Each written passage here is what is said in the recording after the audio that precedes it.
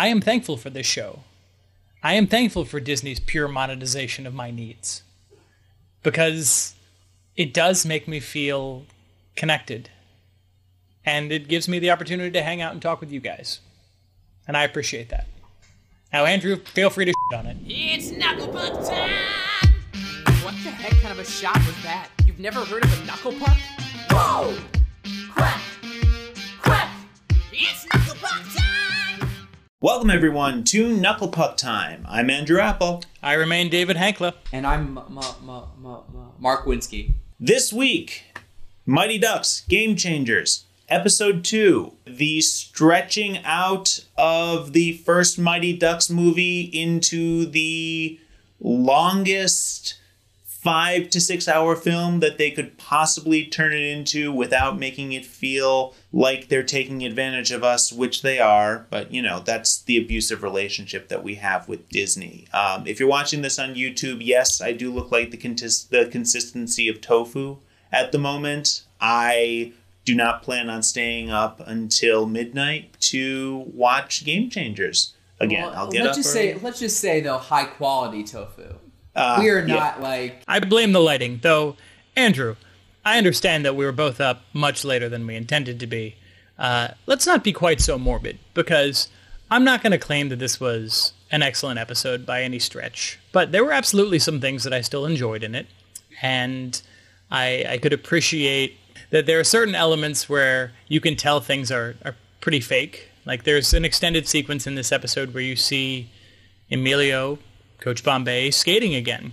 And I have no idea how good at skating Emilio Estevez actually is, but he's not that good, as you can tell by the fact that anytime he's doing anything even slightly complicated, the shot is quite pulled back and blurred on his face. I have that actually written down in my penalty box. Well, let's wait for that and stay tuned for the penalty box, where Andrew will share his deep, dark secret about Emilio Estevez. Yeah, let's just get right into it. Andrew, you got a recap for us? Oh, yes, the recap! We love the recap! I do have a recap. All right, here we go. This is the recap! Just to warn you, clearly writing this late at night makes it dark and morbid. So just be prepared for that. Did you enjoy movies like The Karate Kid and The Sandlot growing up? Movies where people who seemingly have no athletic skill miraculously find a way to beat the other team that's been training for years after a mere montage. Well, if you did, you're going to hate this episode. Alex is an awful coach who only wants to worry about the kids having fun, not realizing it's not fun if you have no chance at winning. Gordon Bombay still hates hockey, and despite the fact that there are moments where you think that the Don't Bothers might win their first game, they don't. But at the end of the episode, we hear the original Mighty Ducks theme, and suddenly everything seems right in the world. David, what do you think of the show? Yeah, definitely a little on the darker side than I'm used to. You're normally a much sunnier person than the one we're seeing right now, and I mean that both in the sense that you look pale. In terms of the show, I agree with you that Coach A, Lorelai Gilmore, which is her name, I know she has a real name. I know she's a very respected actress. I, in fact, quite like her work, but her name is Lorelai Gilmore. It always will be. She's not a good coach, but on a weird level, I actually kind of liked her tactics, because she does seem to know how to kind of pull a team together. She doesn't actually know how to coach hockey or teach skills or give them any chance of winning, but that first exercise that she performs of having a trust puck, and spoilers to everyone, apologize in advance, that's going to happen a lot in this podcast, because it's the next day recap. I encourage you, if you have families that are watching this show, use us for follow-up or for thoughts if you want to see if you want to watch this with your children or not. Well, let's just say, though, too, that I think this character must have either gone to summer camp or been a camp counselor, because those are activities that are real strong camp counselor vibes with the trust puck. Yep, very much so.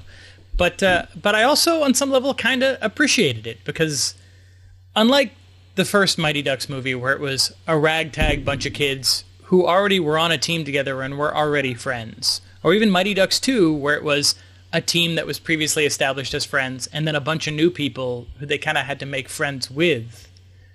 This is largely just people. I mean, yes, our star and his best friend are already friends. You know, we've got our anchor in Nick. It's like, and then we've got Evan. So like we've got those two. But everyone else is effectively new to this squad. So they don't really know each other. I mean, it's not like they were able to just go out and talk to their best friends and bring them all in. You know, one kid just moved across the street. One girl was one of the popular girls who reveals that her superpower is just emotionally destroying people in very precise and mathematical ways, which, I gotta be honest, I admired that. It was horrifying, and I really admired it. Then we've got the kid who is a daredevil, who's a hardcore skater and just wants to push himself to the limits.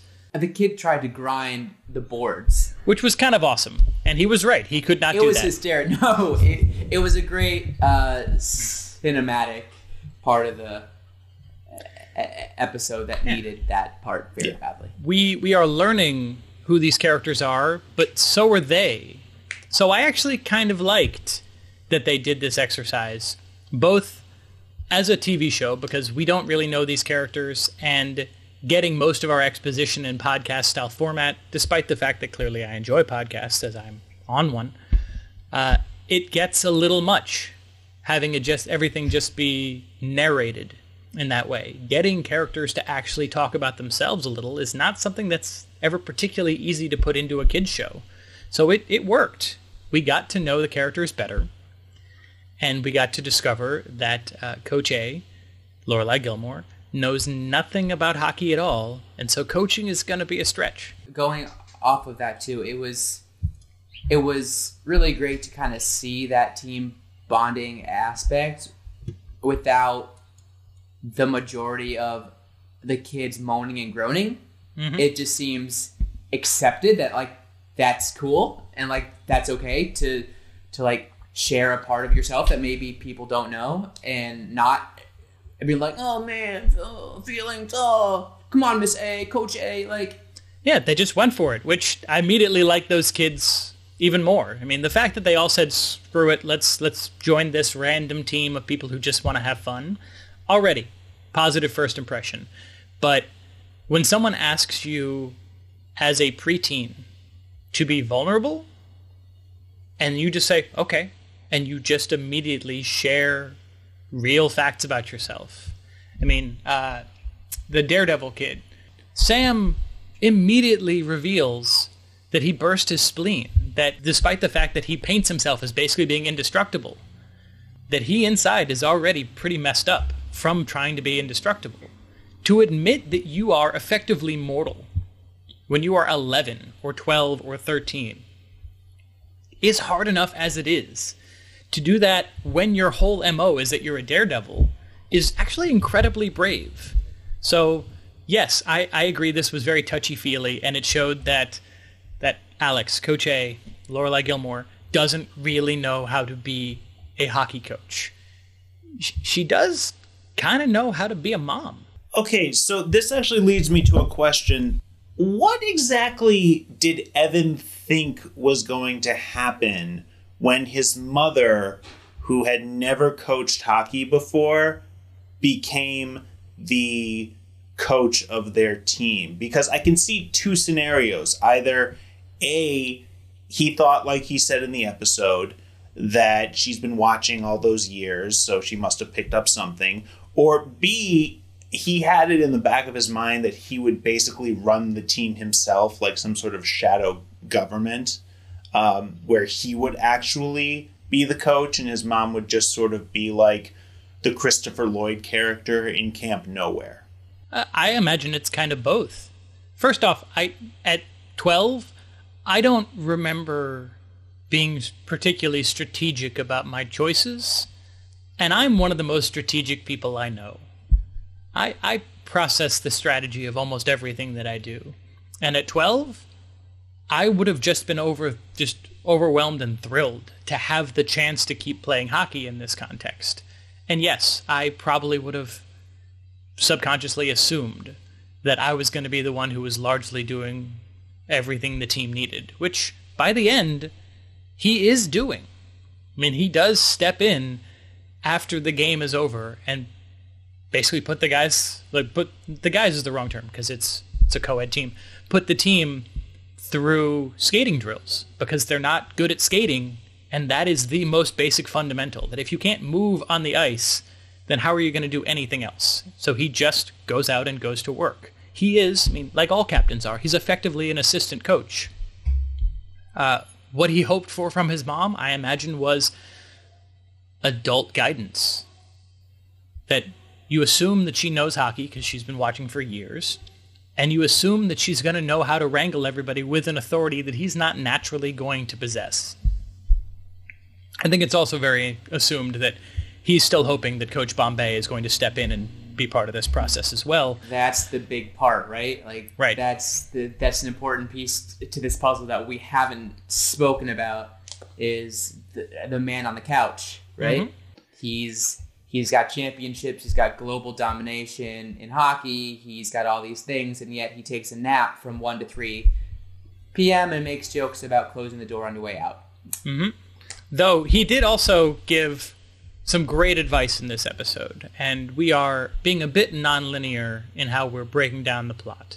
But just like how in the last episode, I kind of snatched onto that moment that the Twin Cities were providing city funding for kids who were less well-funded, who were poor, to still participate in hockey, a sport that is not cheap to play, and that very clearly was largely self-funded by wealthy parents and sponsorships. The thing that I caught on in this episode was the first piece of advice that Coach Bombay basically gives is, so you need stuff? Go steal it. Not from a business or store or whatnot. These are rich families. They lose things. They go missing. It happens. So go steal it because it's not being used. I love that. Go full nihilist. That was actually a great moment in the plot because Gordon, when he's telling them all of this, if you notice, he cannot say the word Hendrix. Like, there is still something inside of him that just, like, totally Voldemort's the word. Now, if you really need equipment, there's a Lost and Found over at that Ducks skating complex. They got tons of stuff there. Interesting. That's a good setup that I did not catch. Thank you, Andrew. Not a problem. One thing during that sequence that I did find a little awkward was that they used Logan, the new, very attractive kid who just moved in across the street, who is 12, and who, as he states in the episode, and I fully admit, does have a great head of hair. I mean, that is some floppy magnificence. But he is tasked with going and effectively flirting with the secretary, the administrative lead. I don't know what her official title would be, but the older woman wearing librarian-style glasses, messing around on her phone, guarding the front of Hendrix Arena. And when she looks up at him, she just lights up, and immediately it's this kind of, I'm very helpful, please, what can I do for you kind of flirting, which, though I can understand that life is inherently easier for people who are attractive. Mark, I'm sure you can tell us about this all day. No. I don't even know. I wish I was at that level, but it's one of my favorite 30 Rock episodes where they talk about the bubble, that you just reach. There are certain people who are just attractive to a way where the rest of the world just kind of stops fighting them. They're called models. Or John Hamm. Or most of the cast of the Avengers. Anywho. Yeah, it was slightly uncomfortable to me, though, that they honeypotted a child.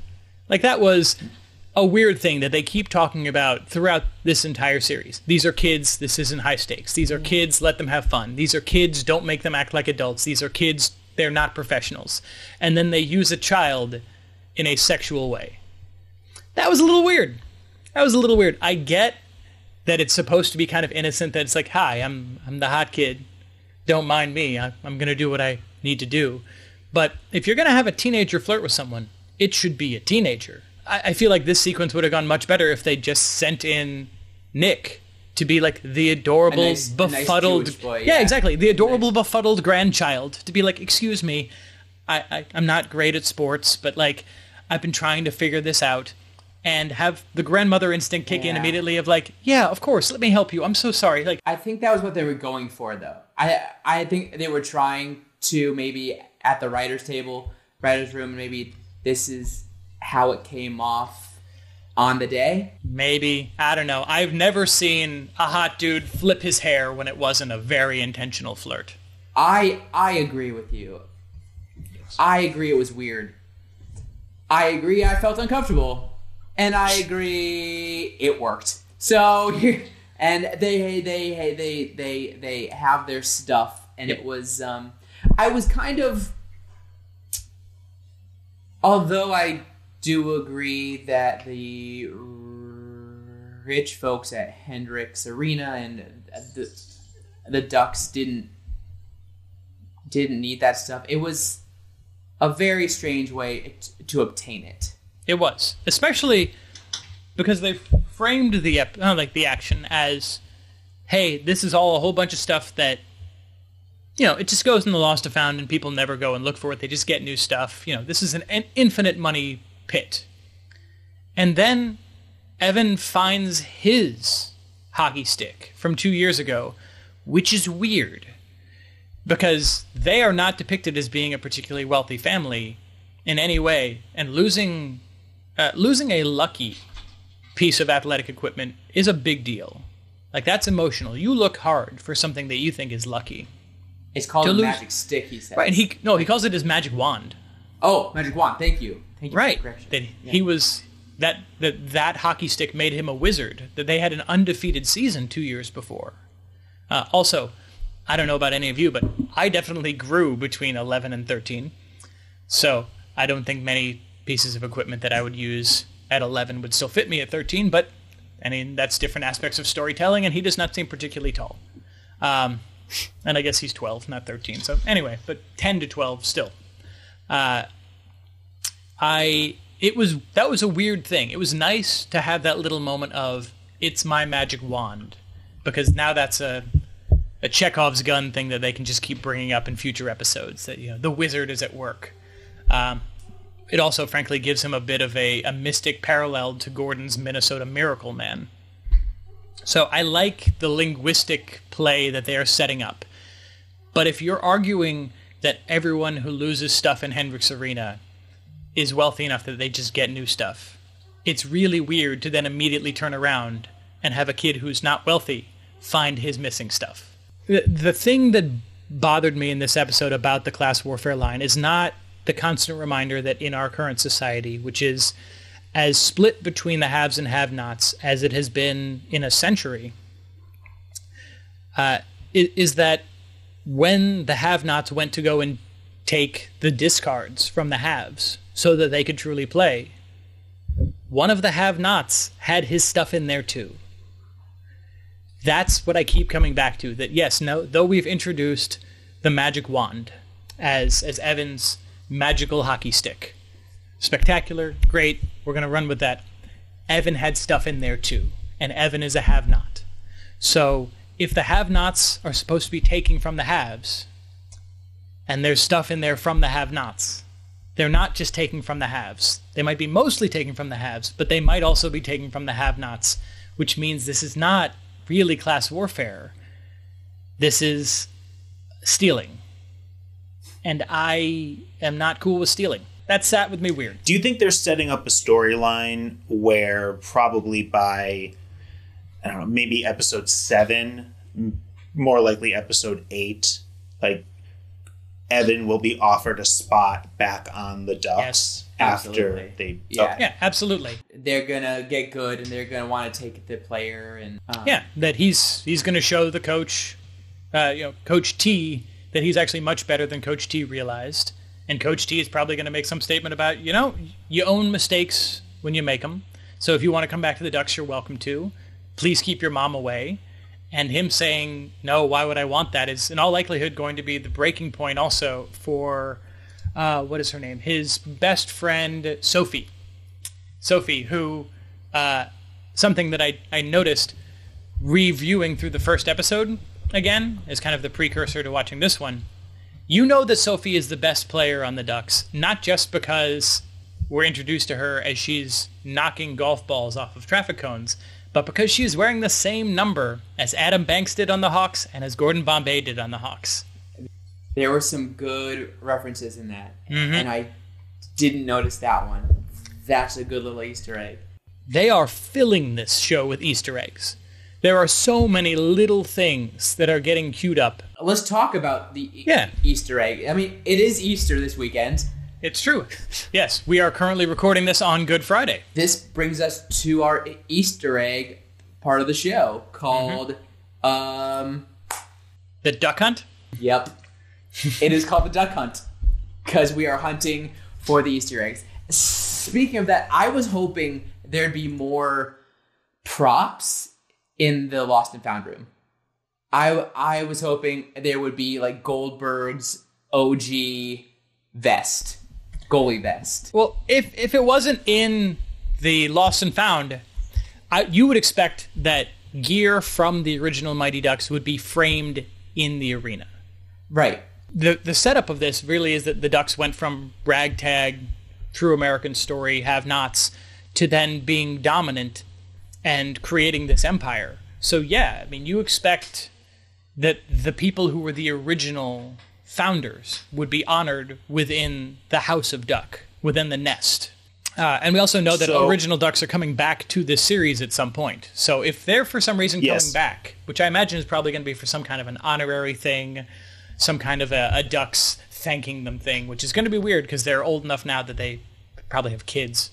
I mean, they're our age and older. It's weird that you would have a setup where you would honor people, but you would not have tokens of honor.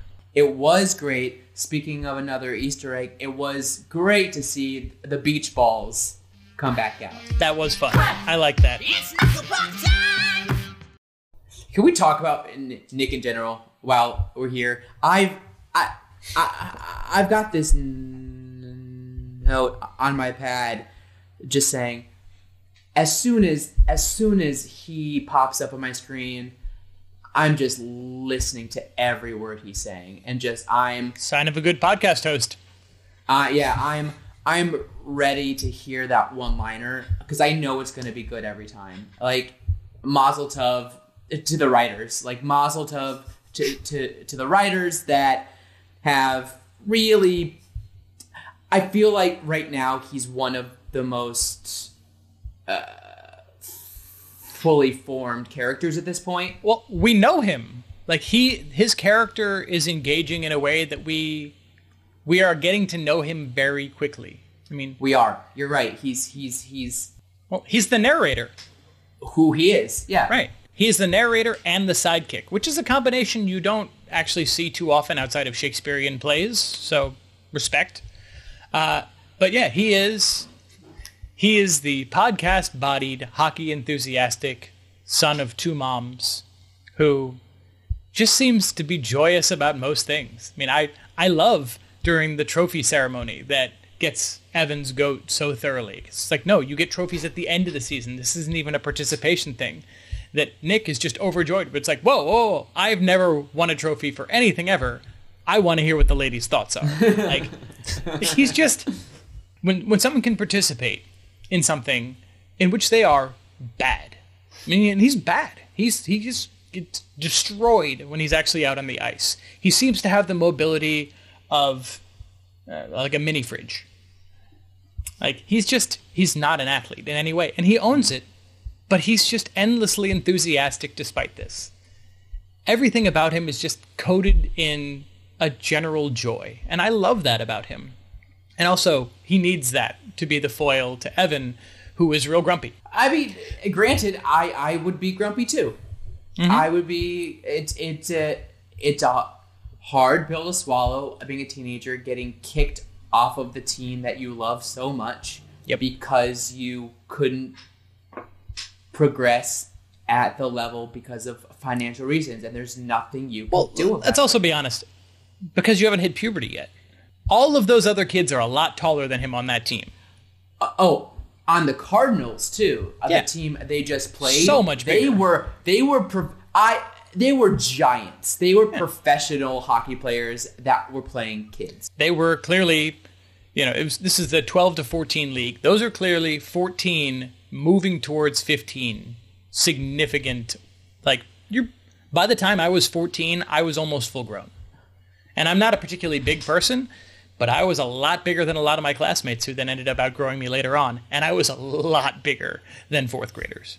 Andrew, actually, you mentioned something earlier about where you see this going, this show going, right? I want to add that I kind of hope that they just don't become the greatest team. You want them to Bad News Bears this, basically? Kind of, yeah. I do want that. I want them to Rocky this. I don't want it to be hey, you remain scrappy and things are fine. No, I want them, I expect that they're going to lose, but you can have a tie in hockey. And I would love to see them just get tenderized for most of the season, but just keep getting better and better and better until they reach the point where they can legitimately challenge the Ducks. They don't win. Nah, that's nonsense. They can't win, right? No, they can't win. On episode 2, we are not saying... If they win, I'll honestly be a little disappointed because that's just too much. I mean, they're trying to set this in some realm of reality. Yeah, Rocky didn't win either. Right. That's my point. Rocky lost, but he took him all the way to the end. And that's what I want to see. I want to see the Ducks taken all the way to the limit by the Don't Bothers. I want to see them pushed as far as the Ducks can possibly be pushed. So it's not oh my God, the team that's just having fun beat the Ducks. I want to see all of those parents, who are half the target market for this, look at each other and look at their children and look at themselves and think, how much money am I spending for all of these additional people to try and make my kids unstoppable? And how much time and how much effort and how tired are my kids all the time to have an end result where, yeah, they won. They did win. But they didn't win by that much over the kids who were just happy. I want that emotional conclusion. I want this to be, for adults, I want this to be more of an indictment of the machine of professional sports that is youth sports. Yeah, gonna be honest, that's who's watching the show. I've been on a couple of Zoom calls doing presentations with some teen groups, doing some educating and inclusion awareness workshops, and I mention our podcast sometimes, and no teenagers have seen the show yet. Right. They're also, I'm sorry. No, they're watching Falcon and the Winter Soldier. Yeah. No, this show is for us. It is for us. Well, yeah, I mean, it's for our generation, maybe those slightly older who have kids, who are young, and maybe for kids 9 to 12, or maybe 7 to 12. But, my niece and nephew haven't seen the show yet. Yeah, we talked about this, though. We talked about the very strange... It's weird gap. timing. It's weird. Yeah. Why now? Why would this show need to be here now? Is it the blast of nostalgia that's kind of forcing Disney's hand right now? Possibly. I mean, the return of Karate Kid with 3 seasons of Cobra Kai, which really didn't hit its popularity stride until this year when it shifted over to Netflix. We are in a wave of national nostalgia that I believe is kind of tied into a couple of things. Yep. Mark right now is rocking a Powerline shirt. It's excellent. Doing a little shimmy with Powerline on my chest because I got movie, one of the best. I gotta stand out above the crowd, man. Absolutely. But discussion that I was in recently that I really liked. One, we've all been in a pandemic for the last year. So we're all inside reminiscing. So, of course, you're going to have deep feelings of nostalgia because you're remembering times when you weren't stuck inside. That's just, at minimum, that's just human nature. You're going to start looking back. But secondarily, it was a really interesting interview that I read recently that talked about why certain things actually need disclaimers. You hear people yelling all the time, "Oh my God, the Muppets! The Muppets now have disclaimers. That's ridiculous." Well, the point of that interview that I read was when things aired live, when you turned on your TV to NBC and at 8 o'clock on Tuesdays, it happened live and you had no idea when it would air again, it anchored itself in history and in our memories as happening in the context of that moment. So that was relevant. It was part of who you were at that time in your life. And therefore, it was very easy to look back and process that entertainment, that show, that movie, whatever it was, that book, with what the world was like and who you were at that time in your life. But now, everything is now. I can turn on a streaming service and watch I Love Lucy as if it was on air at this moment. And it doesn't matter that it came out when my dad was a child. It doesn't matter because it's now. I can watch it in any speed, with any speed, in any form that I want now, which means that all art is now. Everything is both new and rooted in history, which means everything that is old is both new again and also promoting discussion. So with that context, of course you're going to have a fire hose of nostalgia hitting culture because kids are going to turn things on while stuck inside, watching a lot of TV or watching, on smartphones and iPads or whatever, just anything to kind of escape from the world that they're in and give their parents a break as well. And they're going to find things that are being bought up largely by people our age and slightly older who are running all these major streaming services. And they're going to see it's in, top 3 movies, top 5 shows, whatever this week. And they're going to turn it on. And then they're going to wonder about it. They're going to look it up. They're going to talk about it with their friends. They're going to ask their parents about it. So they are experiencing all of these things new and then being kind of shoveled the history as they're experiencing it. So I still feel that the timing of putting Mighty Ducks on right now is weird from a marketing perspective because the people who grew up with the Mighty Ducks, for the most part, aren't quite old enough to be parents then taking their kids into this. And the kids that our generation has, for the most part, aren't quite old enough to really appreciate it. Also, winter's over in most places. So it's a little weird watching something about hockey on Easter. It's a little weird. I don't know. There were a lot of weird choices with Disney releasing this. But I am personally glad that they did because I like having these conversations and I like acknowledging that certain things existed in certain moments. And I like that this show, in recreating what was, is forcing people to have these discussions about what has changed.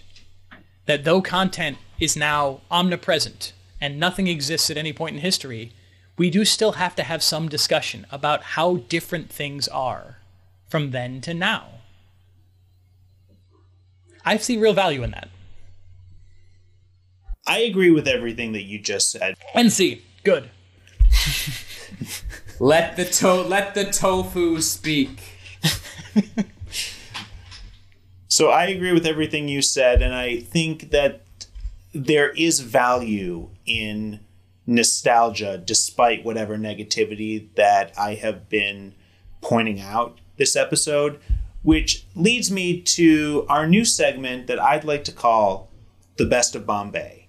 Because if we can gripe about a lot of things in this show, one of them that we cannot gripe about is the return of the Minnesota Miracle Man, Emilio Estevez, Gordon Bombay, who was pitch perfect in every single way in his performance. Agreed. In this episode. Absolutely. Completely through to arrogance. Sorry. Go, Andrew.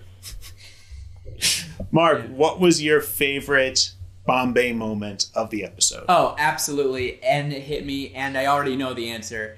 It is when It's your answer. No. It hit me while watching. Maybe I didn't describe that as. I just love it. It's like, what was your favorite moment? Oh, I know the answer. Of course you do. It's your answer. No, I know this, but I didn't know the question going in, but I knew the answer before he asked it. So here we go. That's an SAT math. Listen. If I may finish my excitement. While I was watching this episode, there's a part where Evan walks in the room and Bombay is taking a nap on the couch from 1 to 3. Emilio Estevez's eyes stay shut the entire conversation. He does not acknowledge that Evan is really there. He's still in his dream state, just having a conversation, whatever. And it is perfection, just grumpy old man. And I commented on that during my watch. I'm like, oh, that's brilliant. That's great. David, your favorite Bombay moment of the episode? Actually, in the same scene, I did not notice that the eyes were closed the whole time. That's actually a great detail. Emilio, you remain a very impressive actor. Mine was that Evan asked what the difference was between his team and the old Ducks. And Bombay responded, the old Ducks had me. You don't. Which, if you've listened to the other episodes of our podcast, Bombay is a really bad coach. Like, he's bad. And the fact, we don't know the backstory yet of why he got fired from the college where he clearly was a coach, which is one of the Easter eggs kind of hidden in the background that you see articles about him losing that job. But the coaching world in college is kind of a self-feeder. It's like one of those cat water fountains. Like, if you get a job coaching in college and have any success, no matter what happens there, you will find a job somewhere else. I mean, Kelvin Sampson is currently coaching the Houston Cougars in the Final Four, despite the fact that Kelvin Sampson has a truly horrific history with what he has done to programs before. So the fact Coming that from two Indiana people on this podcast, we lived through the Kelvin Sampson years and how he destroyed our program. Exactly. He destroyed the Indiana basketball program, one of the most prestigious and acclaimed programs in the world of college sports. Not even just college basketball, college sports. They are the last team to go in like undefeated. And Kelvin Sampson destroyed them. And now he's coaching again in the Final Four. Because if you are good, you will find a job again. So, despite the fact that that Bombay clearly thinks he was a great coach, he didn't get another job. So I don't know what the whole backstory is there. But that, again, roots me back to the answer that he was not good. We never saw him be good. We saw him pay insufficient attention to the players. We saw him teach fundamentals a couple times slightly and in slightly weird ways, which were charming, but he's not a good coach. He's not. So the pure, magnificent arrogance that this man on the couch is basically saying, oh no, all that you need to be great is me, and you can't have it. I love it. I love it. Yeah.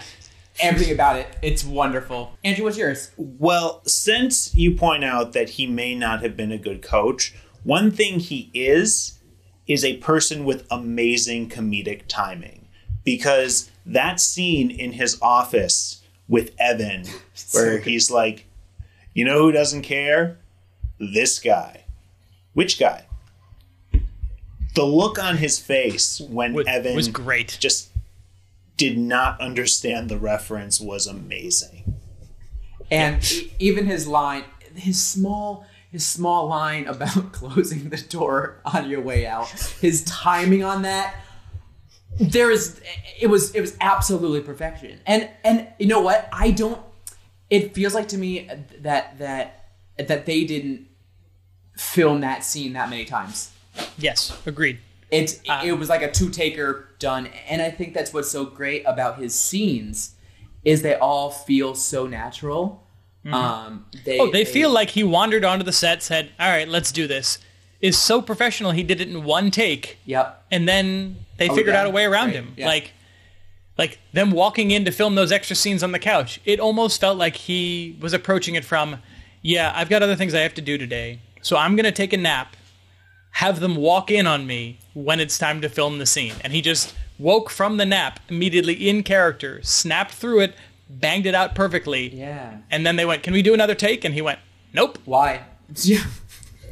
Like maybe 2 takes. I'll give him 2 takes. I will. But I think he knows this franchise so well as well. Like he knows what works. He's a great actor. He really is a great actor, and it shows through this. Which weirdly, like I would not.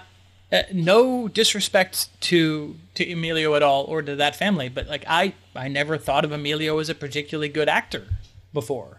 You know, he was entertaining. I like him in The Breakfast Club. You know, he was part of the Brat Pack back in the day, and like I always thought he was good at kind of being Gen X-y, broody, moody, and I liked him. I liked him in Young Guns. He's fine. He plays Billy the Kid, so he's a bit of a loopy wise.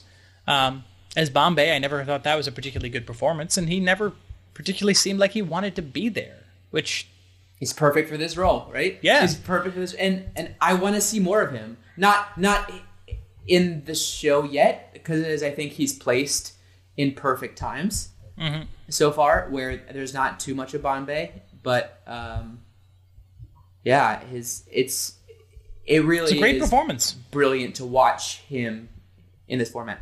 So as brilliant as he is, and even though we've been airing a lot of grievances during this episode, there's one place where we go to air every grievance that we have, and that is the penalty box. Penalty box. David, what are your gripes with this episode that we haven't already talked about? This is the big one, and this is where, if you'd like, we can get into the scene where Gordon Bombay. Don't tell me what to do. I'll take that one. It was atrocious. Okay. It was atrocious that they even. It was terrible filmmaking. That they could trick us in that way, in any sort of way. Well, but that's what's so frustrating about it. I mean, we have the technology now. All they had to do was give him a helmet. Right. You give him a helmet. Give him a helmet, or I'm sorry, if you want to spend a little more money, we now have the technology to put a face on anyone. We have that ability. People do it on YouTube for kicks. Like, it's not hard. So if you want to have a body double, skating around, doing all kinds of impressive things, and Emilio either can't do that or just doesn't want to, fine. Throw a face on him. Or, as Andrew put it, throw a helmet on him. It's fine. It was so bad. It was like taking a video of me shooting a three-pointer and then cutting to Shaquille O'Neal shooting a three-pointer. It's a good analogy because the guy who was depicting Coach Bombay was also a large and athletic human. And as we established last episode, Emilio Estevez... And in very good shape. Emilio Estevez is in his late 50s and 5'3". Yeah. So it just... Yeah, no, it just didn't... That was a mess. That was just an absolute mess. Test my penalty box. That might be yours too. No, that was one of my biggest rants. The other one that I have that just bugged me was Coop. We've established that Coop has incredible instincts, that he just catches things in every direction. And despite this, he doesn't move when he's in the goal, like at all. And I get that he's got to learn how to be a goalie. He doesn't know how to use his legs. I get that completely. And I get that almost every shot taken on him was at his foot level. But the kid does have incredible hand-eye coordination. I mean, just truly superhuman hand-eye coordination. How does he not move his hands ever? I mean, people threw things at him when he wasn't paying attention, and he caught them instinctively, like a Jedi. And yet... I can help. He's covered in pads. He's covered in a helmet. He's covered in all these things. He's on skates. He's on ice. He's in a confined space. He's never played a game of hockey in his life. I think it's okay. I think it sets the tone. And I will say I did love his line Oh. in the locker room where he was like, yeah, I just went to a weird place. Yeah, that was a good line. It's like, we didn't win? Oh, yeah. No, that was fun. I liked that. I liked a lot of the individual lines in this. I want to see a lot of these characters fleshed out a lot more. In particular, Yeah. and this is a smaller complaint. I want to get to know Lauren better. You know, our LARPing elven princess warrior.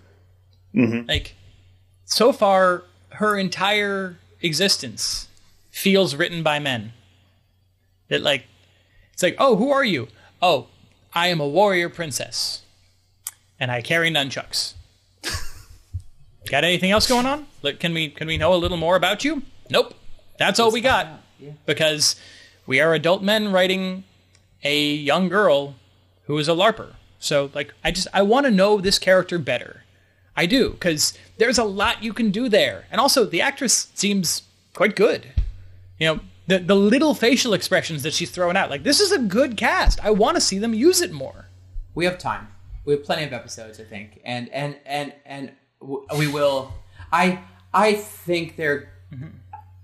I don't think the writers, based on what we've seen so far, is going to let that character development go. I think there's going to be a lot of growth, a lot of, even just based on what we talked about earlier, about her sitting the team down and talk about internal feelings already. Like, Right. It's going to be there. I mean, dear God, please let it be there. I am dearly hoping that she becomes the newest iteration of a Bash brother. Yeah. I'm really hoping that Fulton Reed comes back sometime in the final third of the season Oh, is and this teaches what's her. gonna Episode happen? 6. Oh. Episode 6. Is this There what's you go. gonna, Episode 6. Very is good. this what's going to happen? Oh my! Are the Ducks going to come back and teach And this individually team? mentor. Yeah. I mean, you could absolutely have a Luis Mendoza teach Sam. You know, hey, an ultra speedster teaching a daredevil. You could have Julie Fulton the Reed. cat teaches Coop. Yeah. Yeah, So we know that we have Fulton, Averman, Connie, Gee, Kenny, and Kenny. Banks coming back. Kenny Wu. I get that, but that's a weird group of 6 because that's 5 people who lived in the Twin Cities and were part of the original team, and then the former Olympics figure skater who happened to be in D2 and appears in D3 but is massively minimized. That's just a weird 6th person. Their thought process was they wanted to make sure they had all the movies represented. And say what you will, but the Ducks from the first movie, they are forever the Mighty Ducks. Yes. And the Dwaynes and the Julie the Cats and the Kennys and the Portmans, they are D2 and D3. That's fair. And there's nothing wrong with that. It's just they are their iteration in the lore of the Mighty Ducks begins in D2, and they wanted to represent all 3 movies. I get that. I get it. It's still weird to just have one who isn't from that region. It is. We'll see it. We'll find out. We'll see. Andrew, there is something I would like to talk about, actually. If you go to the end credits of this show, do you have that queued up for us?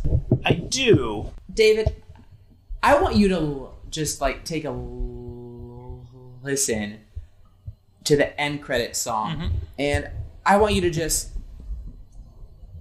wonder and have a thought about it and what comes up. So, Man, this is wide open.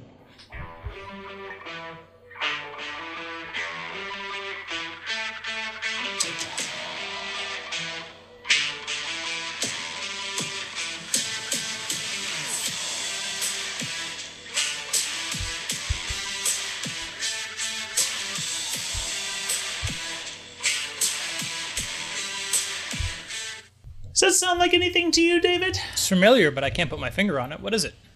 Anything? I'm drawing a blank. No. Fill me in, guys. How about this one? It's Knucklepuck time! What the heck kind of a Oh, shot? snap! You've never heard of Knucklepuck? Huh. It's Knucklepuck time! Well, that's a slightly awkward miss on my part. Just out of curiosity, where did we get our theme song? Because I thought you guys put it together. We wrote our theme song. Yeah, Yes, that's what I we did. thought. And this song was written in 2020. And I've never heard this song in my lifetime. Nope, never once. Nor could I. Because it's, yeah. Well, cool. That's how close we are on... We're at the Knowing pulse, the tip. guys. We're Yeah. at the pulse. Yes. Yeah. But with the pulse being a thing that needs to be timed, time is something we're unfortunately out of, gentlemen. We've reached the end of our podcast, so I'd like to take a moment to give you the chance to share your final thoughts, any final gripes, any final joys, anything that you would like to share. David, I'll start with you, and also could you please tell us why Dave Karp owes you $10? I'm never going to tell you. Never. He knows. If he ever pays me, then I'll share the story, but I doubt he will. He and Chris Duhon, former NBA player, both of them owe me money. Anywho, yeah, my final thoughts. It makes me happy. Yeah, there are some glaring issues with this show, but this is being done lovingly. If a formula, yeah, it is absolutely. It is a ready-cooked meal. I get that. Not a home-cooked. It is, it's a pot pie that you throw in the oven. But it is warm. It is comforting. Also, I really like the Don't Bothers jerseys. I think the name the Don't Bothers is stupid. It's stupid. I mean, just pick a different bird. It's Great. stupid. But their jerseys were this cool design combination of the Cleveland Browns, who, again, like, hapless. As a friend once, who was a Cleveland fan, once put it to me when I thought that the Browns might be good one year. He responded, "You can't break a man unless you give him hope." So the combination of the jerseys kind of being Cleveland Browns and Philadelphia Flyers from the old Broad Street Bullies days, like, they're good jerseys. They look good.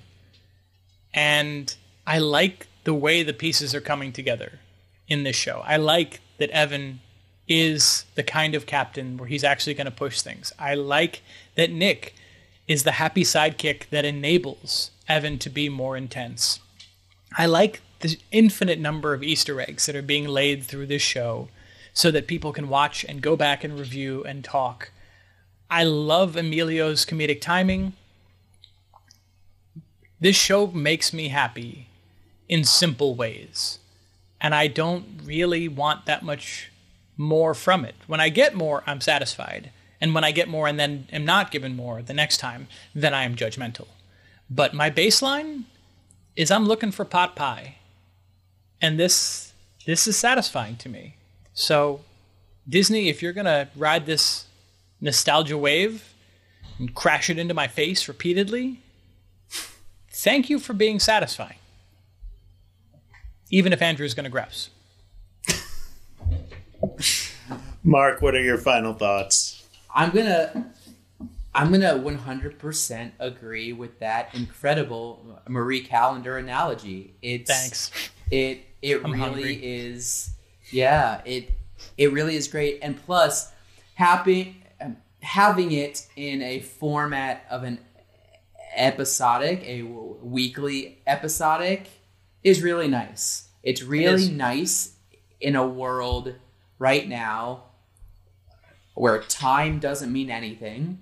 Yep. It's really nice to have even something as simple as you said, something grounding that I know on Friday I'm going to watch this episode, this quick episode. And it's really nice. And it felt really good that last night when I watched this, that I'm like, oh, I get to watch this every week and then have a really good conversation with my friends who are also good conversationalists. And it feels, I'm like getting emotional. I really am. It feels really good. It's very satisfying. In a time where we are all distanced, physically, emotionally, mentally, because we've all had to check out a little bit this year. Anyone who has tried to maintain all of their mental acuity, I assume, has gone insane.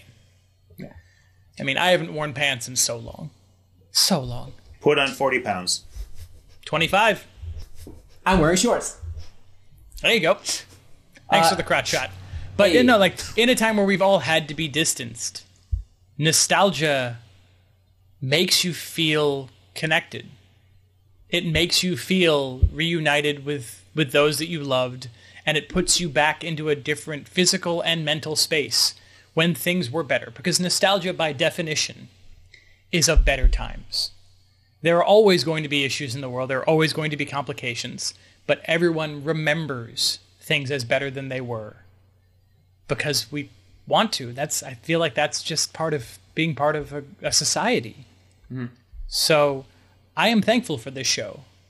I am thankful for Disney's pure monetization of my needs because it does make me feel connected. And it gives me the opportunity to hang out and talk with you guys. That's right. And I appreciate that. Now, Andrew, feel free to shit on it. You know what? I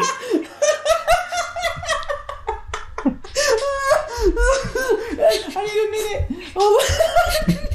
I need a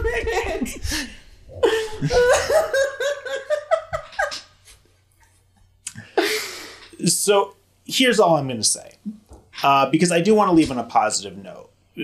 I agree with everything you said, even if I'm coming at it from a slightly more negative standpoint. Because what I said in the beginning holds true. The last moments of the show where they're playing the original Mighty Ducks theme, you see Gordon Bombay watching these kids try their hardest, clearly having the heart, and watching his icy cold heart just begin to melt, just the smallest amount. It got me.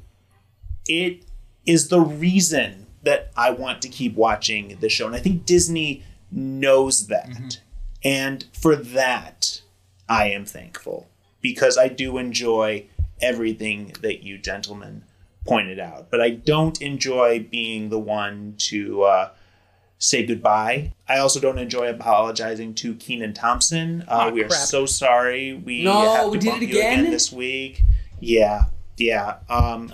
We'll get you next week. Sorry about that, Kenan. We're very sorry. But what did you think of the episode? Let us know in the comments. You can put them in the YouTube comments if that's where you're watching. If you are a podcast listener, please take a moment, go to Apple Podcasts, Spotify, rate us 5 stars, leave your comments in the review, or you can also go to knucklepucktime.com. Every episode has a comment section if you would like to leave your comments there. Check us out on TikTok as well. We are posting some behind the scenes content weekly, if not bi-weekly, and it's some really good material.